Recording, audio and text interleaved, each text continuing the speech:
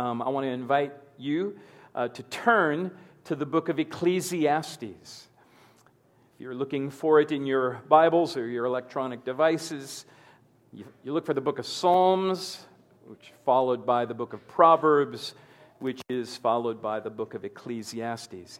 And my aim this morning is to introduce a new sermon series entitled Under the Sun. Under the Sun seemed an appropriate theme for summer, but perhaps more significantly, under the sun is a phrase the author of Ecclesiastes uses 30 times in this 12-chapter book.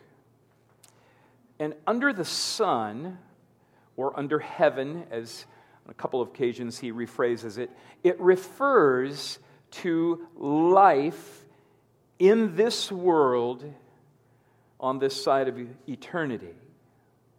This created world under the sun is not only the location where God has appointed us to live for a brief time. This created world under the sun is also a teacher, an appointed and prepared teacher by God Himself from which we are meant to learn.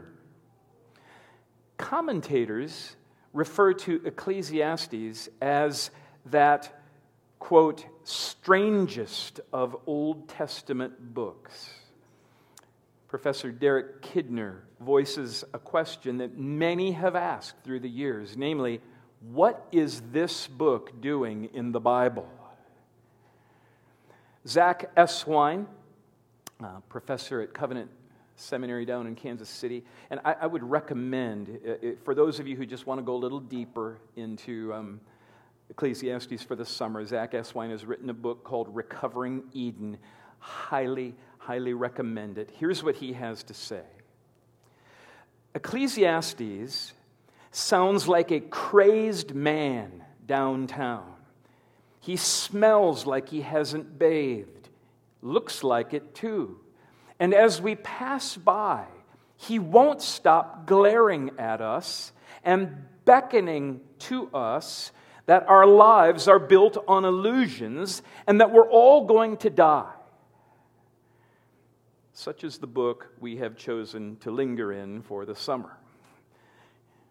Not exactly beach reading, I suppose you might say. But nevertheless, part of the brilliance of the book of Ecclesiastes is that it teaches us that life often slips through our fingers and can be perplexing. And it teaches us this by being itself elusive and perplexing. Is there any better way to explain how life can leave you scratching your head than by writing a book that leaves you scratching your head? In other words, the message of the book of Ecclesiastes is mirrored in the effect of the book of Ecclesiastes.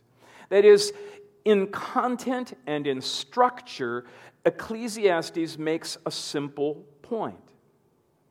Life is complex and messy and sometimes brutally so, but there is also a straightforward way to look at the mess. And the end will put it all right. That's not just the message, that's the structure of the book. The end, that is, when we stand before God as our Creator and Judge, will explain everything. And the wisdom in this, the truth of this, is something of which a spiritual community like ours cannot get too much. Make us, Lord, a deeper people. Make us wiser. Make us a people who, like you, are not afraid to be transparent, not afraid of mystery, not afraid of emotion, not afraid of an intimate familiarity with all the beauties and all the messes of people and things. And so teach us how to live under the sun. That's the aim of this book. As many a wise person, I believe, has learned, it's the destination that makes sense of the journey. In other words, if we know for sure where we're heading, then we can know for sure what we need to do before we get there. Someone has so famously said, begin with the end in view. Now, the reason that's so significant is because our natural tendency is to do just the opposite. We tend to live life forward, right?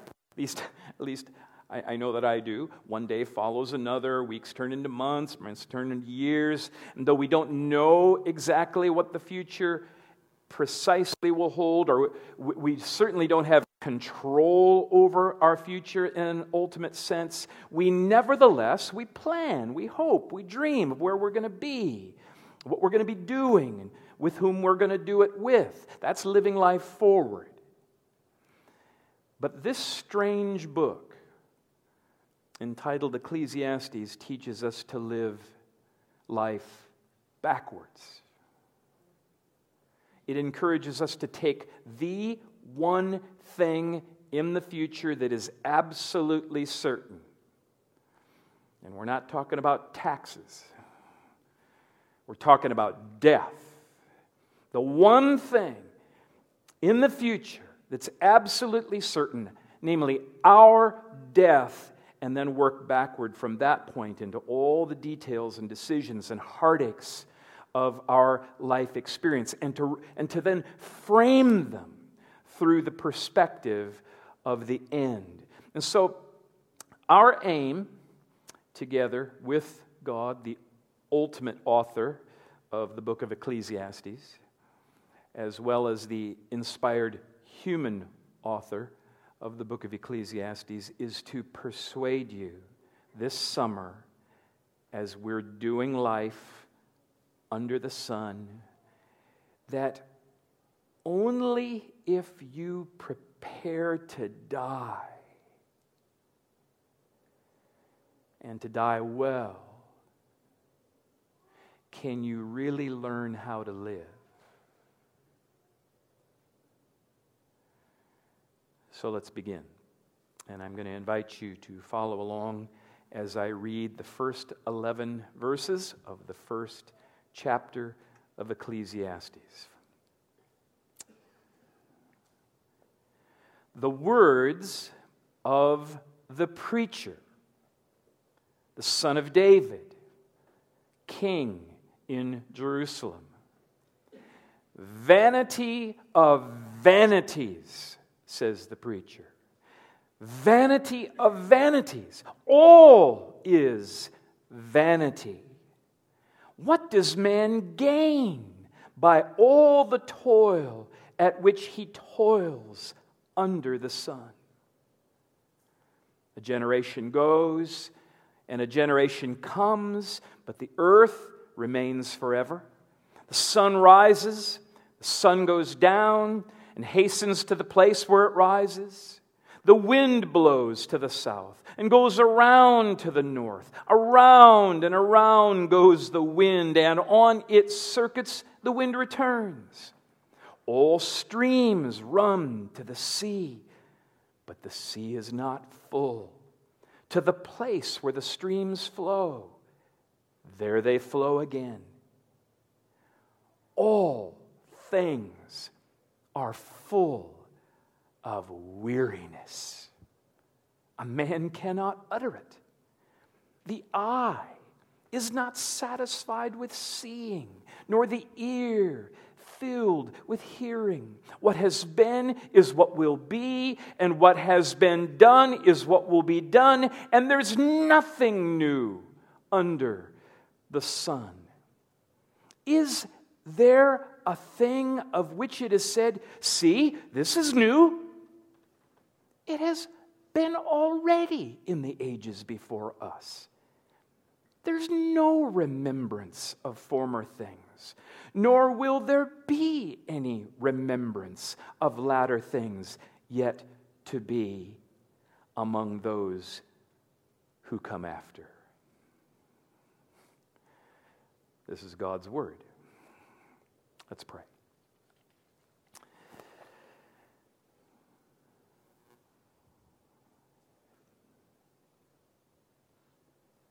We're approaching, Lord, this text as your word to us. You're addressing us. You're communicating yourself to us. It's a different sounding word. And we pray that as it sounds so different, that you would accomplish the purpose of that, namely, getting our attention in a very different, deeper, more substantial, arresting way. We're asking, Lord, that over the course of these next 3 months, as we give attention to this book, that you would communicate yourself in a way that bears fruit, the fruit of wisdom, the fruit of faith, the fruit of Christ-likeness. We pray that you would get glory now, in Jesus' name, amen.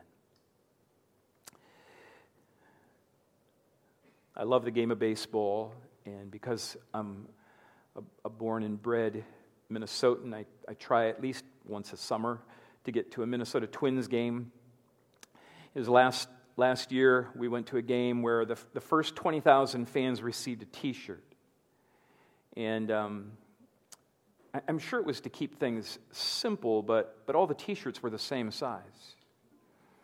And as fans entered the stadium, everybody's putting on these T-shirts, and it was entertaining. Some of them look like they're putting on a dress, and some are, they're putting on their junior high clothes and scrunched in there, and then for some it just fit just right. But it was a very clear picture to me of the fact that in the real world, under the sun, one size does not fit all. Similarly, Ecclesiastes, with its sometimes brutally honest voice, reminds us that we can't walk out into the world under the sun and just hand out one-size-fits-all shirts. Life under the sun is not that tidy. Contradictions abound with human beings and the world. And the preacher, so-called preacher who's writing here, does not shy away from these difficulties and contradictions. We might be the kind of people that are prone to clean our house before guests arrive. Not all of you, I know. I've been to some of your houses. You've been to my house. Some of us may be prone to clean our houses before guests arrive, but this preacher does not. He just lets the house remain as it is, and he asks us to see it that way and to ponder what that reveals about us and about our place and about God. Zach Eswine, I've already referred to him. I'm going to quote him a few times here this morning, so get used to hearing his voice. He says that the preacher, and it's the writer of Ecclesiastes, the preacher isn't using this sermon to describe life as we expect it, or as he desires it, or as what good theology says that it should be. Rather, the preacher describes life as it actually presents itself under the sun. And I found this perspective, this commentary, especially helpful. Just pay attention to this. If Proverbs, or if the book of Proverbs, if Proverbs is like math, mostly dealing in equations in which one thing adds up to equal another, then Ecclesiastes is like music, all mood with melody and tone. If Proverbs is like meteorology giving us indicators so as to predict certain outcomes, then Ecclesiastes is like the actual weather, fickle, unpredictable in its ability to rant with storms or breathe easy with a mid-morning breeze. In Proverbs, a good man plus God's love and wisdom equals a good life. In Ecclesiastes, a good man plus God's love still dies like the beast or the fool. In Proverbs, wisdom gives us eyes to recognize the storm clouds and what to do in response. In Ecclesiastes, death is a piece of tornado from which no proverbial basement can shelter us. And it's on account of this that Ecclesiastes regularly points out things that many of us would really prefer not to acknowledge. It takes us places that we'd really rather not focus on. This book is full of tension, and it purposefully, intentionally sets out to demolish our pretense by confronting us with reality of a fallen world. We aren't in Eden anymore. Now, before we settle in to have our pretense demolished, let's look at a couple of the means by which God, through this writer, accomplishes that aim, beginning with the preacher himself. There's significant evidence here to conclude that the individual speaking to us is the man named Solomon, King Solomon. Look at verse 1. The words of the preacher, here's some clues, the son of David, king in Jerusalem.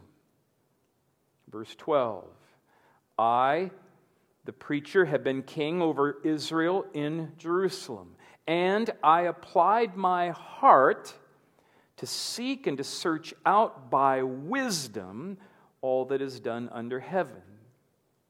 Verse 16, I said in my heart, I have acquired great wisdom, surpassing all who were over Jerusalem before me, and my heart has had great experience of wisdom and knowledge. Now, doesn't it sound like somebody that we know? Doesn't it sound like the guy who is described in 1 Kings chapter 4, verse 29?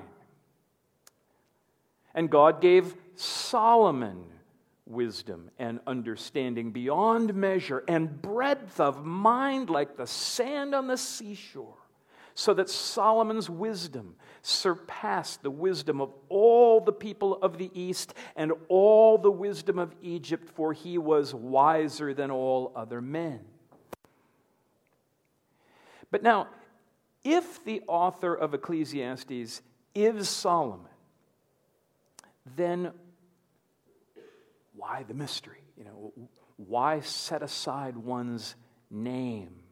Never refers to himself as Solomon. Why downplay one's credentials? Wouldn't attaching one's name in this case just add a little bit more horsepower in terms of authority? Well, this is Solomon speaking. And I would respond with, is it not in order to, or for the purpose of, leveling the playing field? Is it not to minimize pretense so that our humanity, rather than our position or status, is the one true thing that we all share in common? He's building a relationship with us. We're all on the same level here.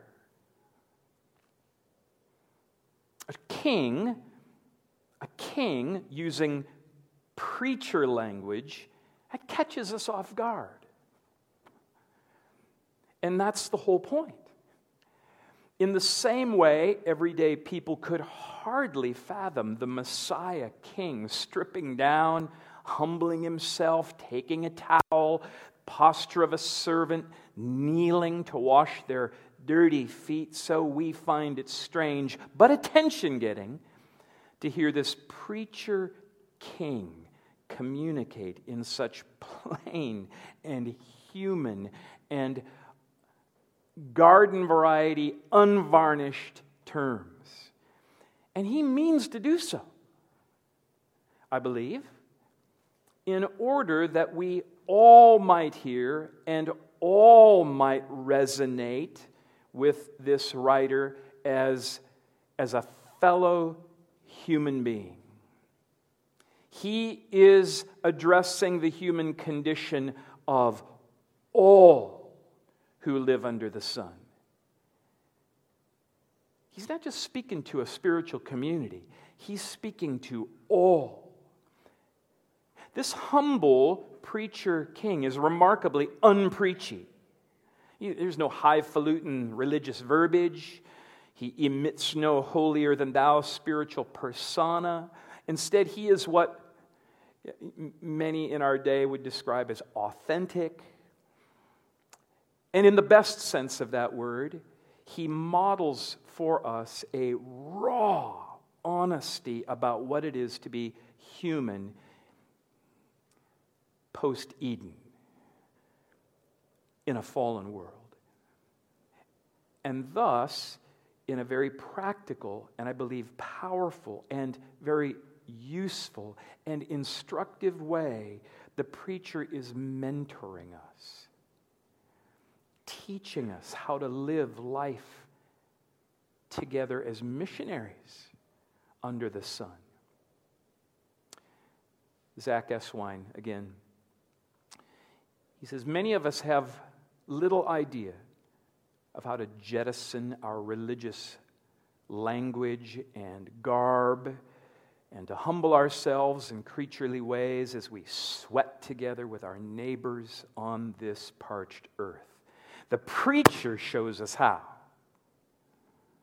From him, we learn to listen, to represent without spin how people think and feel and act, and to admit that we ourselves must weather the same conditions, and that we too long to recover for ourselves a credible and honest answer to what troubles us. So the preacher of Ecclesiastes is modeling gospel fluency. He's seasoned, he is a weathered old man who has been through more than his share of high points and low points in the storyline of his life. And assuming this is Solomon, and I think we should assume it's Solomon, we know that the author of this book, he rode the wave of God's favor and blessing to the very pinnacle of Israel's national history. He amassed unimaginable wealth. He oversaw the construction of a spectacular imperial city. His political influence was peerless for his time. But, as is true in God's world, under the sun, the preacher's greatest influence, this preacher's greatest influence, emerged from his personal pathway through brokenness and failure and suffering. Let me say that again, because you've heard me say that a lot. But I think this is just another reiteration of it.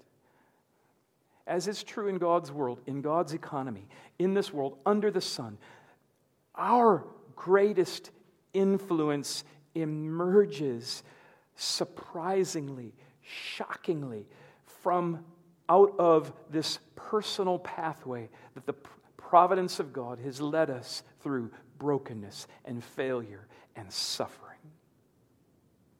Here is someone from whom we can learn how to live.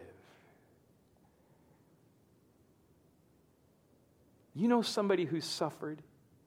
You want to learn from them.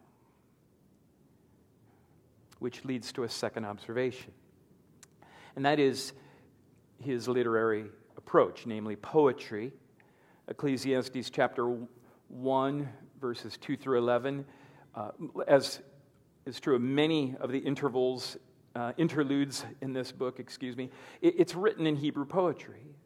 And poetry is the language of the heart, right? We've got some poets here. When one seeks to communicate with passion and poignancy, one does so in verse. And what are the first words? What are the first words recorded by this preacher poet? Verse 2. Vanity of vanities, says the preacher. Vanity of vanities, all is vanity. These words are intended to shock the reader.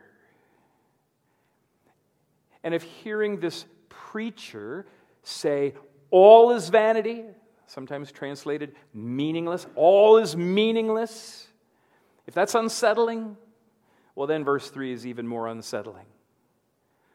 What does man gain by all the toil at which he toils under the sun? That is a provoking, get under your skin kind of a question. And if that isn't enough to destabilize you, consider the preacher's unfiltered expressions of lament and cynicism. Look at verse 4. A generation goes, a generation comes. Verse 8. All things are full of weariness. The eye is not satisfied with seeing, nor the ear filled with hearing. What has been is what will be. What's been done is what will be done. There's nothing new under the sun. Verse 11. There's no remembrance of former things, nor will there be any remembrance of latter things yet to be among those who come after. This poem is from the pen of a spokesman for God. He's describing the life God sovereignly gives to each of us. He's describing, according to verse 13, the life that God sovereignly gives us as an unhappy business. Ecclesiastes 2:17, he writes, I hated all my toil. Also translated life. I hated all my life. Chapter 6, verse 3 goes so far as to say that some of us would have been better off had we never been born. That's tempting, right there, isn't it, to interpret such statements as perhaps an absence of faith? Maybe it's evidence of that grace and spiritual fruit are no longer present in this preacher's life. It's just declined to the point of being undiscernible. We could be tempted to conclude that. I mean, is this guy gone apostate? Totally. We would be mistaken to conclude that. For the style and the approach of the book of Ecclesiastes it intentionally requires us to lean into discomfort. The main point of this book is not revealed to the end. I almost said it. It's just not revealed to the end. The literary style, in other words, forces us to wade through 12 chapters of tension generated by poetry and proverbs, heightened and amplified by unanswered questions and unsettling speech, intensified further through gut-wrenching transparency, before finally landing on the punchline of the entire book. But there is a method to this madness. And that is, in order to get to the truth, this writer wants us to see we have to be willing to take an honest, hard look at things we do not like.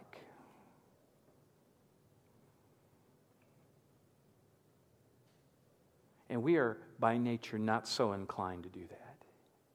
One wise person has said, show me a person who has no patience for encountering a story of sin and brokenness, and I will show you a person impatient with the people with whom they live.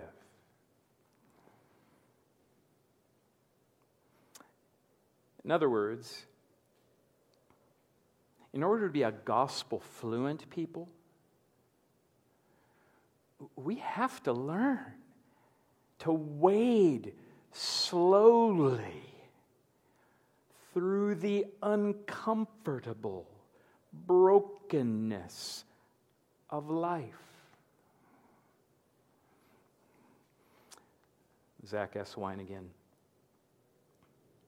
Learning how to handle this book is an exercise in itself, training us to wait and travel on amid the unanswered and everyday unpleasantness found in our real worlds.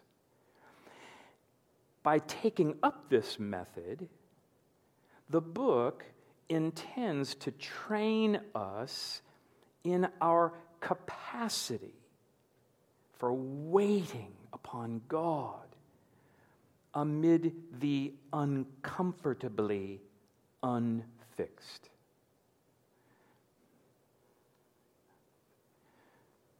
Great two words, right? The uncomfortably unfixed. Are you ready for this journey? Are you prepared to be trained to wait more patiently on the Lord and for the fulfillment of His purposes amid the uncomfortably unfixed? Here's a third observation. And this, now we'll get to the preacher's perspective, right? This is where we drop down into the content of the preacher's poetic introduction here. And the first thing to take notice of is what does he mean when he says all is vanity? See, a more literal translation of that word, vanity, would be the word breath, mist, vapor. If you translate it that way, then it says, everything under the sun is a breath. You think of a doctor's exam, right? They put the stethoscope on your wherever, back or chest, and they say, "Now, take a deep breath." And you go. And the preacher is saying, that's life. That's what life, that's what everything in life under the sun is life. Like, it's short. That's it. Done. On the night that my son and daughter-in-law told us that they were pregnant, I was just so deeply affected. I just kind of sat there like this for probably, 20 minutes. Josh comes up, puts his arm around me finally. He says, "Well, are you okay?" I was thunderstruck. I was speechless. And really part of the reason that I was so affected, besides obviously profound joy, because in that moment, it was as though my life in relationship to this son, it just passed before my eyes. Just whoosh. I see his birth, I see his childhood years, I see his adolescence, I see his high school years, I see his independence, I see his emergence into manhood, I see his marriage, and now he's a father, and that's it. And it hit me. It hit me. Life passes by just like that. Where did it go? You don't think seriously about life that way as a teenager or even a college-age young adult. But by the midway point of life, by then, everybody knows what the preacher says here is true. Everybody knows. Except in everyday life under the sun, everybody pretends that it isn't. We pretend that it's not true. We pretend that we're in control. We imagine that we're going to live long, productive lives. We believe we can change the world. We aim to accomplish something of lasting significance. And Ecclesiastes sets out to demolish our pretense by confronting us with reality. Oh, how we long for things to last forever. But instead, according to verse 4, a generation comes and a generation goes. End. And then the next generation. One commentator says, Ecclesiastes is a meditation on what it means for our lives to be like a whisper spoken in the wind, here 1 minute, carried away the next. Sounds like my old favorite band, Kansas. All we are is dust in the wind. Look at verse 11. There's no remembrance of former things, nor will there be any remembrance of later things yet to be among those who come after. This is the season, right? Graduation. Probably, if you've gone to graduation ceremonies, you're hearing exhortation after exhortation to get out there and make a difference and go change the world. Well, Ecclesiastes is a meditation on how life seems to elude all that. It eludes our grasp in terms of lasting influence. When was the last time you heard a graduation address on, life is just like smoke? It's there, it's physical, but you just try to get a hold of that and stick it in your pocket and keep it for later. That's what your life is like. How inspiring. If we try to gain control of the world and our lives by what we can understand and by what we can do and by what we can accomplish, we find out real quick, or at least by midlife, that the control that we seek is like trying to put smoke in your pocket, keeping it for later. Think of it. Why is it that the line that you don't join at Hy-Vee always is quicker than the one that you do? Why does it seem that it's the self-centered, angry, immature women that have no problem getting pregnant, while those who would make loving, tender-hearted parents, they have no problem. They just can't have kids on their own. Why do people that you know and love die young and suffer chronic ill health, while devils and dictators seem to prosper and live in prosperity into their old age? Why is there such an experience as midlife crisis? We pretend that we're in control and accomplish things of lasting significance, but at around age 40 to 45, you look back and you see that what we are and what we've done, it doesn't really amount to a whole lot. And nobody is going to remember us.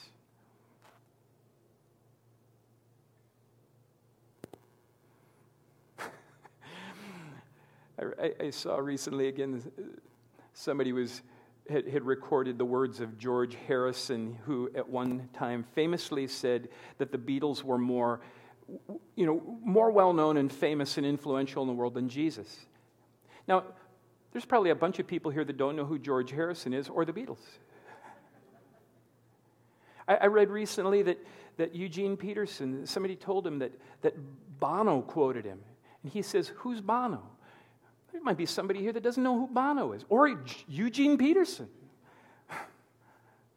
Who remembers? Done.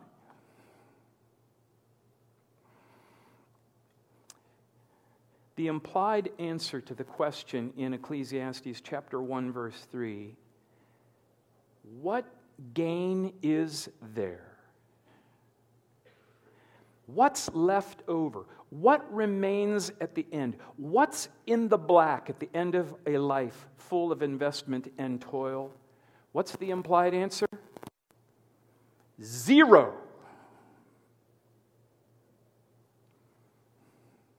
Nothing. There's no gain. But not only is life brief and elusive, life under the sun it's repetitive. For all the activity that the world itself, it doesn't seem to go or get anywhere. It's an illustration. It's meant to teach us something. Look at verses 5 to 8 again. The sun rises, the sun goes down, hastens to the place where it rises. The wind blows to the south, goes around to the north, round, round, round goes the wind, and on its circuit the wind returns. All streams run to the sea, but the sea's not full. To the place where the streams flow, there they flow again. All things are full of weariness. A man cannot utter it. The eye is not satisfied with seeing, nor the ear filled with hearing. So, the point is as it is in the world, so it's always going to be. Sun chases its tail, wind goes round and round, water pours into the ocean, again and again, never fills the ocean. It just keeps going. And as is humankind, so humankind will always be. We are as insatiable as the sea. We pour and we pour and we pour things, the things of this world, into our eyes and into our ears. We never reach a point of complete satisfaction. And on the one hand, our souls are continuously craving something new. But it's in this world of permanent repetition. There's never anything new. And on the other hand, our souls are continuously craving something that of permanence. We want something that lasts. But it's a world of constant change. There will be no remembrance of latter things yet to be. And so for all our effort, our souls will never find enduring satisfaction under the sun. And listen to this. Being a Christian does not stop any of that from being true. That's what the author of Ecclesiastes is saying. He's talking to everybody. Those who are far from God, those who are close to God. Our souls will never find enduring satisfaction under the sun. In fact, the preacher's aim is to jolt us and to jar us so that we stop pretending that. To stop pretending this is the reality in which we live. And that brings me to one last thing, and that is his purpose. If we don't live forever, or even long enough to make a lasting difference in the world, well then, how should we live? It takes the whole of Ecclesiastes to answer that question, so we're going to have to wait for it. Wait for it, wait for it, wait for it, wait for it. The preacher's argument is cumulative, and so we need to allow him, like an artist applying his or her medium onto something on the canvas. He's going to show us bit by bit, piece by piece, Ecclesiastes chapter 1, verses 1 through 11, it sketches a very fundamental point, that accepting our end is the first step in learning to live. Douglas Wilson says, a wise believer is a man or woman who knows the length of their tether, and it's not long. And that may seem ridiculously simplistic, but it is massively significant when we stop and think how much energy we devote to not accepting it. To be human is to be a creature. To be a creature is to be finite. We're not God. We're not in control. We will not live forever. We will die. And it's right there where we are and will be led again and again by the preacher of Ecclesiastes to the true king, to the true son of David, that Solomon foreshadows. It was Jesus himself who said, "One greater than Solomon is here." It's not surprising then in Solomon's writings to get a foretaste of Jesus. Jesus shocked the world with his style, his sayings, his parables, shocked the world with his sorrows and laments and honest transparency. Jesus confronted complacent souls with provoking questions like, what does it profit a man to gain the whole world and lose his soul? It's Jesus who points us to a different kind of gain. Different kind of gain. Saying, do not lay up for yourselves treasures on earth where moth and rust destroy and where thieves break in and steal, but lay up for yourselves treasures in heaven where neither moth or rust destroys and where thieves do not break in and steal. It's Jesus who points us to a different kind of water. Not the kind that leaves us unsatisfied, though you drink and drink and drink, saying, whoever drinks of that water, it's like the streams pouring into the sea. You're never going to be satisfied. But the water that I will give him, he will never be thirsty again. The water that I give will be a spring welling up to eternal life. And doesn't Preacher King Jesus walk with us into all the nastiest messes and brokenness of life, as well as call us to actually follow him there? To the cross, to the ultimate place of injustice, unfairness, cruelty, where death seems absolutely, utterly meaningless and wrong, but where he says, it's fulfilled. Loved ones, Jesus is the gain this world cannot provide. Jesus is our wisdom beyond measure and breadth of mind. It's to Jesus that all the nations will come and hear the words of life. And in union with Jesus, we can say with hope and by his grace, in this world, there will be things that will be confounding. There will be tribulation, but we are people of good cheer because our King has overcome the world. Let's pray.